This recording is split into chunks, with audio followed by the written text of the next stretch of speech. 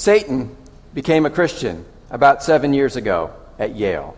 You heard that right. Satan became a Christian about 7 years ago at Yale. As a high school student, Jane called herself Satan. She was so anti-God that every single test, every single homework assignment, everything she turned in, she signed Satan. Her classmates called her Satan. Even her teachers called her Satan. There was nothing that gave Jane more pleasure than debating with one of her Christian classmates. And she was very good at it. After all, she was accepted into Yale as a senior in high school. And as a freshman at Yale, she quickly developed a reputation for anti-God debate. But partway through her first semester at Yale, a long-time relationship fell apart. And as she was walking across campus, she saw a poster that said, God and Relationships. And it piqued her interest, even though it was sponsored by Cru at Yale. And so she showed up. And what she expected when she showed up is that she would be recognized, and she was, and that people would know that she was very anti-God, and they did. But then she expected that she would receive hostility. But instead, she experienced love. She thought she would get weakness because every other Christian she'd met was weak. And she didn't. Instead, people listened to her questions. And one of the students invited her to read through the book of John. Well, Jane sat down that night, and over the weekend she read through the entire book of John. And it was so interesting. It captured her attention so much that she just kept right on reading. Throughout that semester, she continued to read the Bible that she had been given. She continued to show up at Cru meetings, continued to be accepted and loved. And she began to change. In fact, she changed so much that even her friends, her non-Christian friends, recognized it. One of her best friends, right before the winter break, confronted her about this change and said, Jane, I want the old Jane back. And then she threw Jane's Bible in her face and said, you're becoming a Christian. Over that break, Jane had to admit that that was true. She believed in God more than she disbelieved. She believed the Bible more than she disbelieved it. And she trusted Jesus more than she didn't trust him. Are you like me? When you look at somebody like Jane, do you say there is no way on this good earth that that person will accept Jesus? It is not worth my time and effort to talk to them. I find that I am easily convinced about the readiness of people to accept Christ.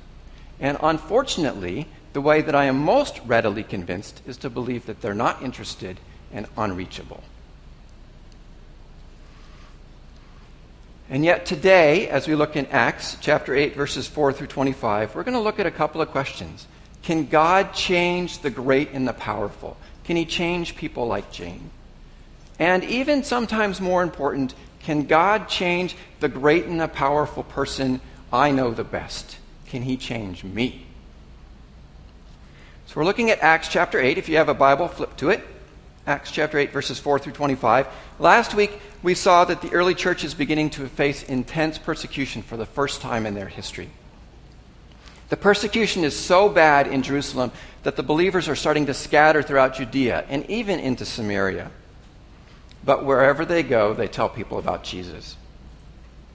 Let's read the entire section, Acts chapter 8, verses 4 through 25. But the believers who were scattered preached the good news about Jesus wherever they went. Philip, for example, went to the city of Samaria and told the people there about the Messiah. Crowds listened intently to Philip because they were eager to hear his message and see the miraculous signs that he did. Many evil spirits were cast out, screaming as they left their victims, and many who had been paralyzed or lame were healed. So there was great joy in that city. A man named Simon had been a sorcerer there for many years, amazing the people of Samaria and claiming to be someone great. Everyone, from the least to the greatest, often spoke of him as the Great One. the power of God. They listened closely to him because for a long time he had astounded them with his magic. But now the people believed Philip's message of good news concerning the kingdom of God and the name of Jesus Christ. As a result, many men and women were baptized. Then Simon himself believed and was baptized. He began following Philip wherever he went, and he was amazed by the signs and the great miracles that Philip performed. When the apostles in Jerusalem heard that the people of Samaria had accepted God's message, they sent Peter and John there. As soon as they arrived, they prayed for these new believers to receive the Holy Spirit. The Holy Spirit had not yet come upon any of them, for they had only been baptized in the name of the Lord Jesus. Then Peter and John laid their hands upon these believers, and they received the Holy Spirit. When Simon saw that the Spirit was given when the apostles laid their hands on people, he offered them money to buy this power. "Let me have this power too," he exclaimed, "so that when I lay my hands on people, they will receive the Holy Spirit." But Peter replied, "May your money be destroyed with you for thinking God's gift can be bought. You can have no part in this, for your heart is not right with God. Repent of your wickedness and pray to the Lord. Perhaps he will forgive your evil thoughts, for I can see that you are full of bitter jealousy and are held captive by sin." "Pray to the Lord for me," Simon exclaimed, "that these terrible things that you said won't happen to me." After testifying and preaching the word of the Lord in Samaria, Peter and John returned to Jerusalem, and they stopped in many Samaritan villages along the way to preach the good news. Undoubtedly, as the believers were scattered throughout Judea and Samaria, there are probably lots of places that Luke, the author of Acts, could have focused in on. Why does he focus in on this story in Samaria? Well, I think there are three reasons. The first is that the great gospel transforms Samaria and transforms the people I know. The second is the great gospel transforms Simon and can transform me. And finally, the great gospel transforms the world. We're going to look at each of these in turn. So the great gospel transforms Samaria and the people I know. Just as a reminder, in Acts chapter 1, verse 8, Jesus said, "But you will receive power when the Holy Spirit comes upon you, and you will be my witnesses, telling people about me everywhere, in Jerusalem, throughout Judea, in Samaria, and to the ends of the earth." Now, I think if I had been a Jewish believer, listening to Jesus say that, there is one thing that would have caught my attention. I know that God is for the Jews, Judea and Jerusalem, and I know that God wants to conquer the world. But I would have been stuck on this word Samaria. You see, the Jews and the Samaritans were, let's say, hostile to each other. The Samaritans were half Jewish religiously, and half Jewish culturally as well, or racially as well. They were descended from the intermarriage of Jews and foreign nationals that the Assyrians had brought in after they conquered the northern kingdom. And these half-Jews were hanging out in Samaria when they were attacked by a bunch of lions, and they realized that they probably ought to worship the God of the land. And so what they did is they brought in a Jewish priest, and they added Judaism to the rest of the gods that they served. And so the Jews in the southern kingdom looked down on these Samaritans as just half-Jews. They're not worth our time. And yet, Philip shows up in Samaria, and he begins to preach the gospel there, and the people want to hear his message. They listen to him for two reasons. One is because they actually wanted to hear the message itself. Secondly, they saw the effects of his message in the miracles that were performed. They saw people being healed, and they saw the evil spirits were being cast out. Now, in the U.S., we hear evil spirits being cast out, and that kind of throws us for a bit of a loop where we kind of pass over it, because we don't really have categories for that. In the U.S., we've convinced ourselves that what is real is what I see. But Jesus talks about evil spirits, and he talks about an unseen reality that we cannot see and yet is very real and has an impact in our lives. And we see that here. Do we need to be worried about it? No, because passages like this and passages throughout the Gospels talk about Jesus having power over the unseen world. Do we need to be concerned? No, because we have Jesus. But we do need to recognize that it's there. So of all people, the Jews would have looked at the Samaritans and said, they are the least likely to accept Jesus, the least likely to want to hear this message, and the least likely to want to listen to us as Jewish believers. You know, when I look around the world, perhaps the people that I consider to be the least likely to want to hear about Jesus are probably Muslims in the Middle East.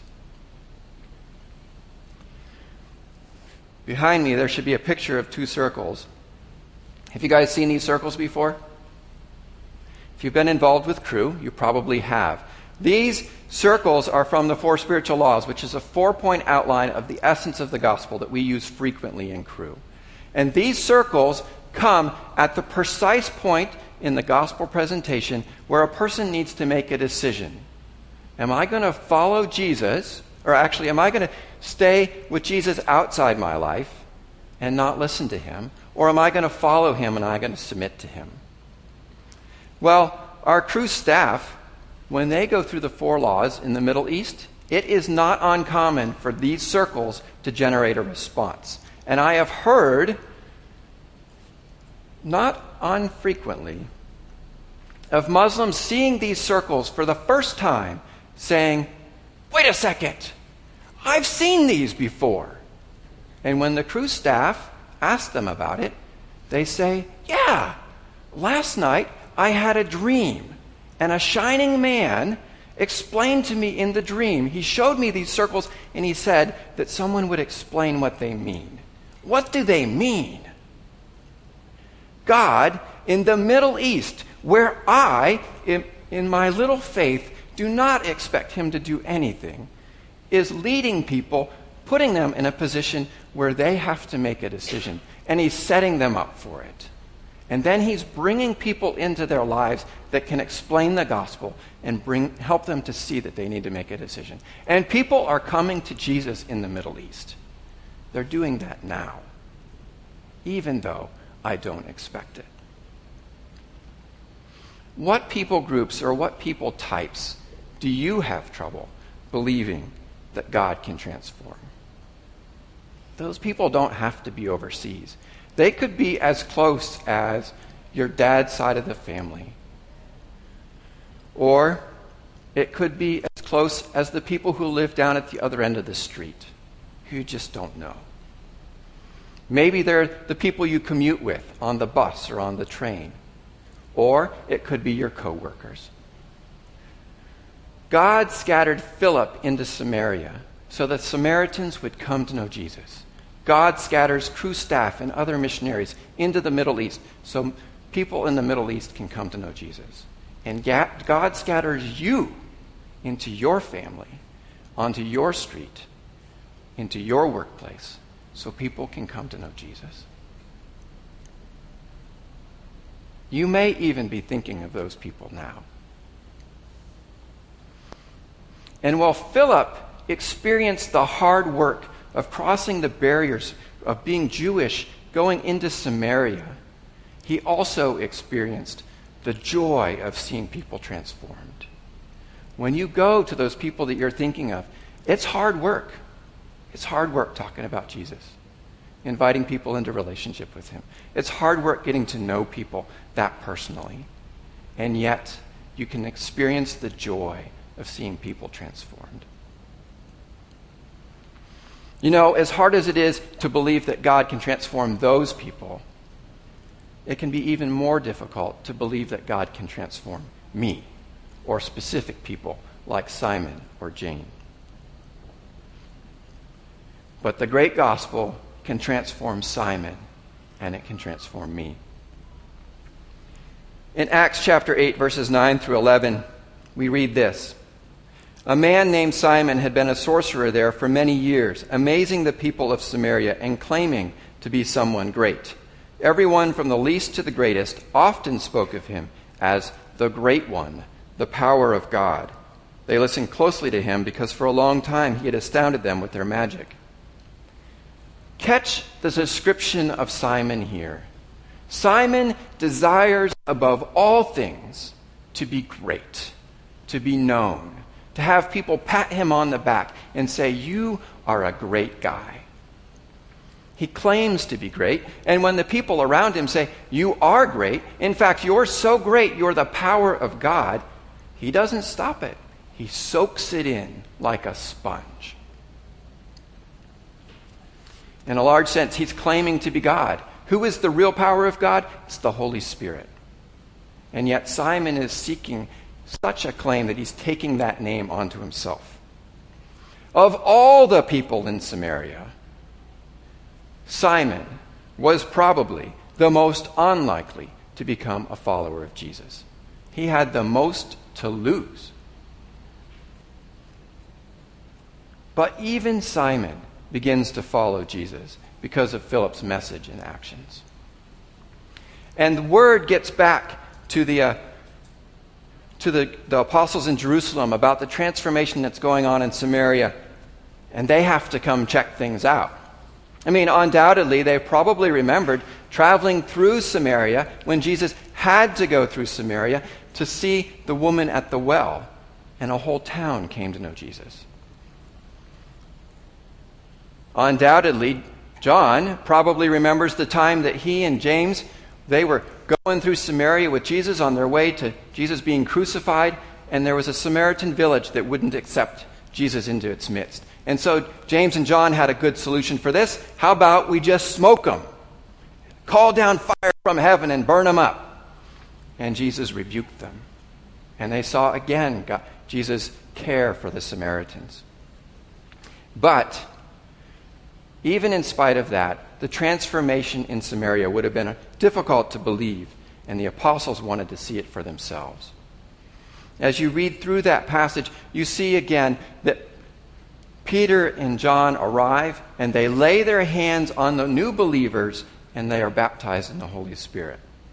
Now, this is kind of strange, because the normal pattern is that when we become a Christian, immediately we receive the Holy Spirit. And we see this in Romans 8, verse 9.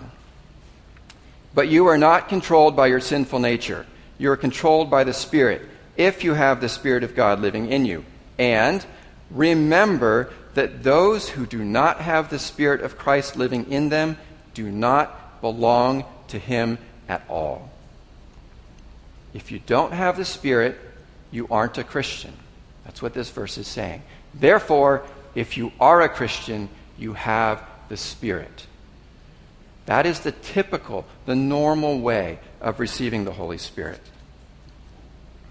But why didn't the Samaritan believers receive the Holy Spirit until Peter and John came? Well, as you read through the book of Acts, you will find that there are 5 times when the Spirit comes separate from a person receiving Jesus. The first 3 that I'll mention are in Acts chapter 2, 8, and 10. And you can read those later on your own. But all of those are the first time that the gospel comes into a new people group. It's Acts 2 is when it goes to the Jews for the first time. Acts 8 here is when it goes to the Samaritans for the first time. And Acts 10 is when it goes into the Gentiles for the first time. What needs to happen in each of these cases is the first time, the Jews need to see that God's power actually exists and can live in them. After that, they need to see that that same power goes into the Samaritans and goes into the Gentiles. That those people groups can be believers just like them. There's not some subclass. They needed to see that the Holy Spirit was poured out on these groups, and when that happens, the Jewish believers are more ready to accept them into their community. In Acts chapter 4 is another time, and here, this is the first time the believers prayed for power after experiencing persecution. They needed to see that God's power was available for such things, and so God pours out his power in a special way on them. And so now we know that God's power is available to us. And then finally, in Acts 19, there's a group of believers who, they follow Jesus, but they don't know the whole message. They don't even know that there is a Holy Spirit. And so when Paul encounters them, he tells them about the Holy Spirit, lays hands on them, and they experience the Holy Spirit as well. And they realize that they had the Holy Spirit in them. They just didn't realize it until then. So that's why the Spirit is poured out in a different way this time. But for us today, the Spirit comes at the same time as we accept Jesus. Some of us need to learn more about that, but that's an entirely different message.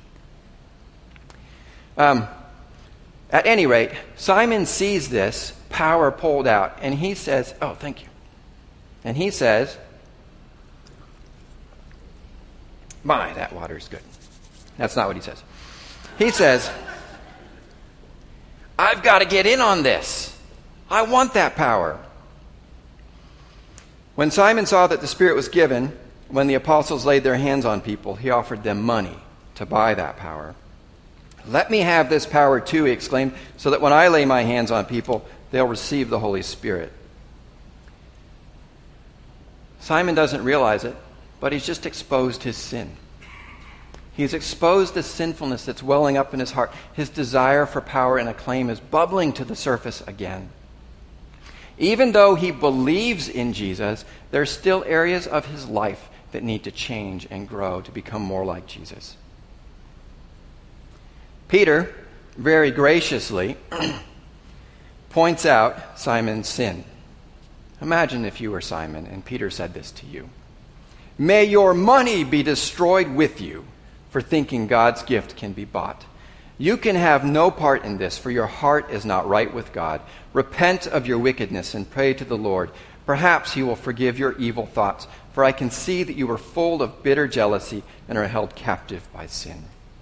Peter sees Simon's sinfulness and loves Simon so much that he wants to save him from the wrath of God, and he very bluntly aims the scalpel right into Simon's heart and points out his sin.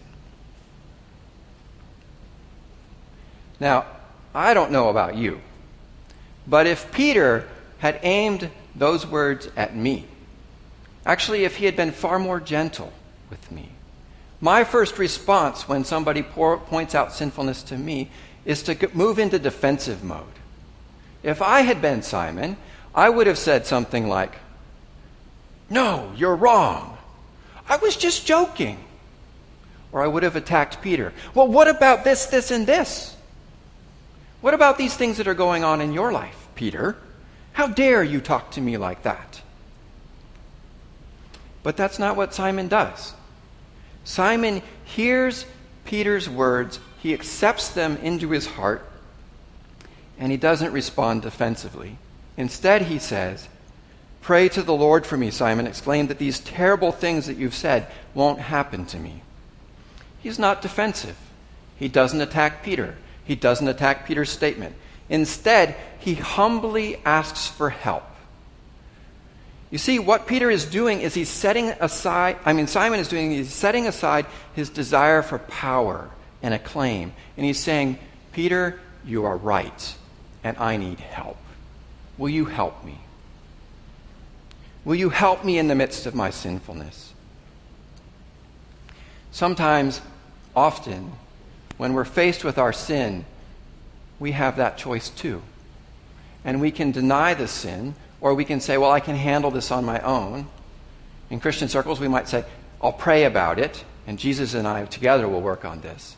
But I think Simon is demonstrating something more than that. Simon is demonstrating inviting other people into our sinfulness where we can experience God's love and grace through those people. You know, I can relate to Simon. It just so happens that I have the same struggles, desires for power and acclaim, and the same thing. Your sin might be different, but in my case, I can relate to it very well. Even though I've been a follower of Jesus for many years, my sinfulness, my desire for acclaim pops back up again, and it's been doing that again and again this semester. 5 years ago, as Michael mentioned, I was brought into the role of overseeing all the finances for Cru in New York and New England. And I love my job. I love what I do. And I was the first person to step into this role. And so every little thing that I did was greeted with a pat on the back and, "Thank you, Nate. We're so glad you're here." And that continues. That continues. But you know what's changed? My heart has changed. So that I'm realizing this spring I felt extremely unappreciated. People are still patting me on the back. But my attitude has changed in such a way that I think I deserve it. People owe me the compliments because I work hard and I do good things for them. And if I don't get complimented about certain things, then I feel hurt. What's up with that? Even worse is that I feel like God owes me because I work so hard in the ministry. Even as I was preparing this talk, this was coming back to light again in my life. And I'm still in the middle of it. I wish I could look you all in the eye and say, God has changed my heart radically. Well, you know what? He hasn't. I still feel that same thing. So maybe me talking to you all is an invitation for you to enter into my sin and pray for me. Okay?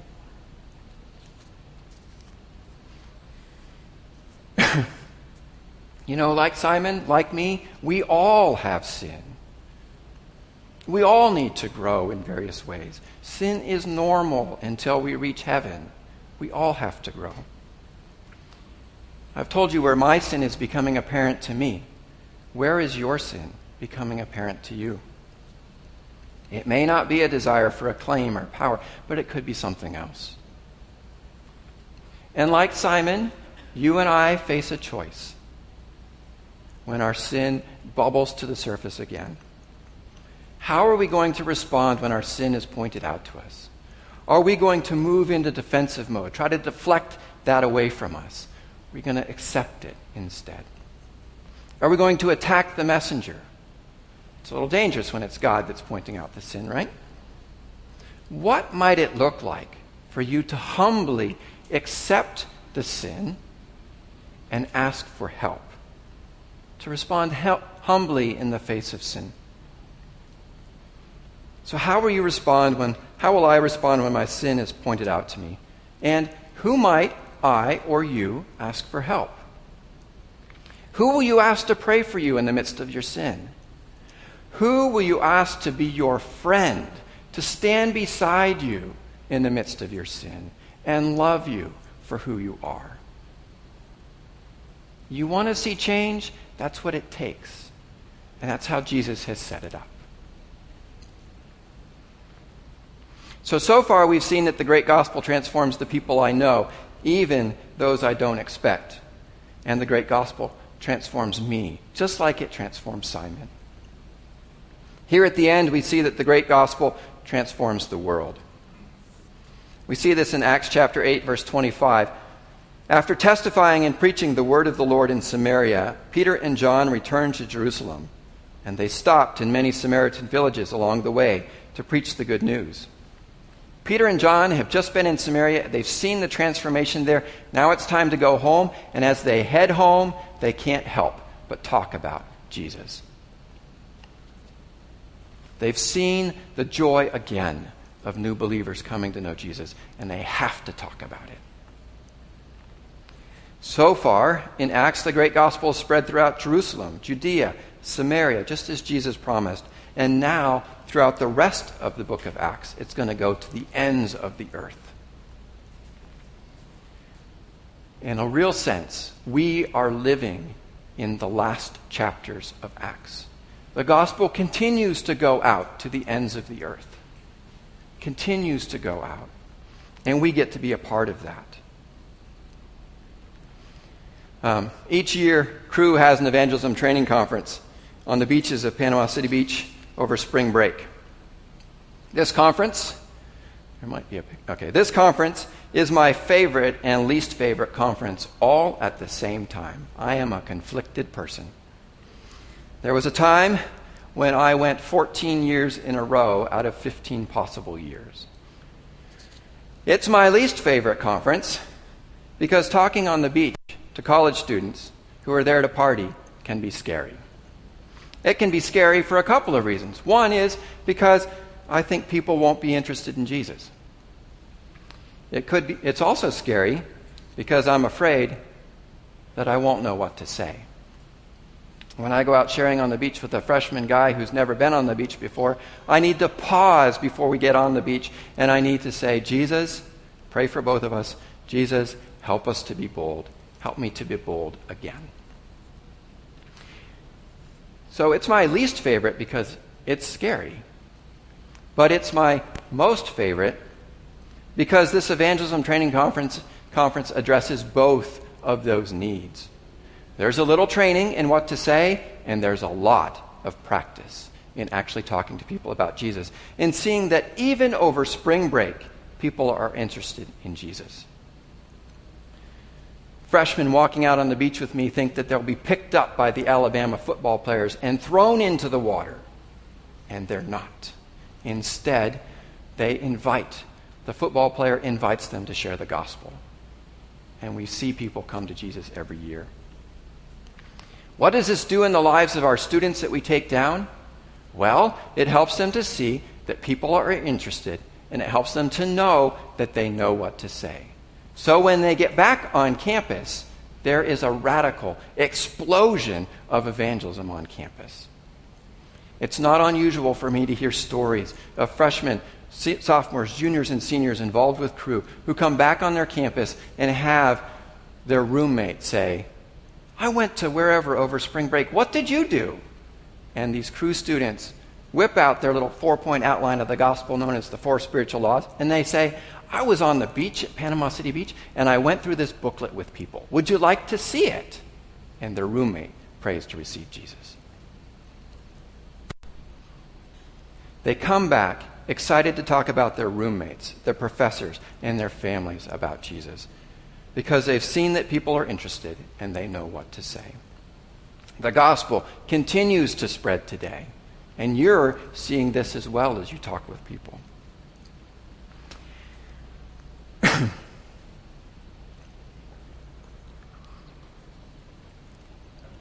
Kim somewhere heard something called the compassion cycle, which I just wanted to share with you a little bit. The compassion cycle, as I connect with people where they really are, I grow in care for them because I see their needs. And as I grow in care for them, seeing their needs, I am moved to compassion to meet those needs. And so I act to meet their needs. And as I act to meet their needs, I connect with them further. And more needs are revealed. And so I care. And so I compassion. And so I connect. And that circle gets started. My question to you is, how can I get a little bit of training in sharing the gospel with those around me so I know what to say and I'm not thrown off when somebody asks me a question? And how can I initiate the compassion cycle with people? How can I connect with a person and express care to them so I am moved to compassion and connect further? That will always lead to sharing the gospel. How can I practice sharing the great gospel with those around me so that I see people are interested in Jesus? You remember those people you thought of earlier that you think are impossible for them to come to know Jesus? How can you activate the compassion cycle in them, with them? How can you connect and care for them? So today we've seen that the great gospel transforms the great world and the great me. This morning we've seen that the great gospel transforms Samaria and the people I know. We've seen that it transforms Simon and even me. And we've seen that the great gospel continues to transform the world. The great gospel does this even when I don't believe that it will. This morning I've asked many questions. You've probably written a few of them down, or maybe one of them is sticking in your mind. I'd encourage you to pick out just one of those questions, and act on it sometime this week. You remember Satan, Jane? She became a Christian at Yale. Jesus so radically transformed her life, even when the Christians around her, her friends, and she herself didn't think that was possible. Now she's on staff with Cru. And she is having a ministry to students who are entering college as freshmen with the same baggage that she carried in as a freshman. Jane is convinced that the great gospel can transform lives because she's experienced Jesus transforming her own life. Just as Jesus transformed Samaria, Simon, and the world, he can and will transform your life and the lives of those around you through his great gospel, even when you don't think that that's possible.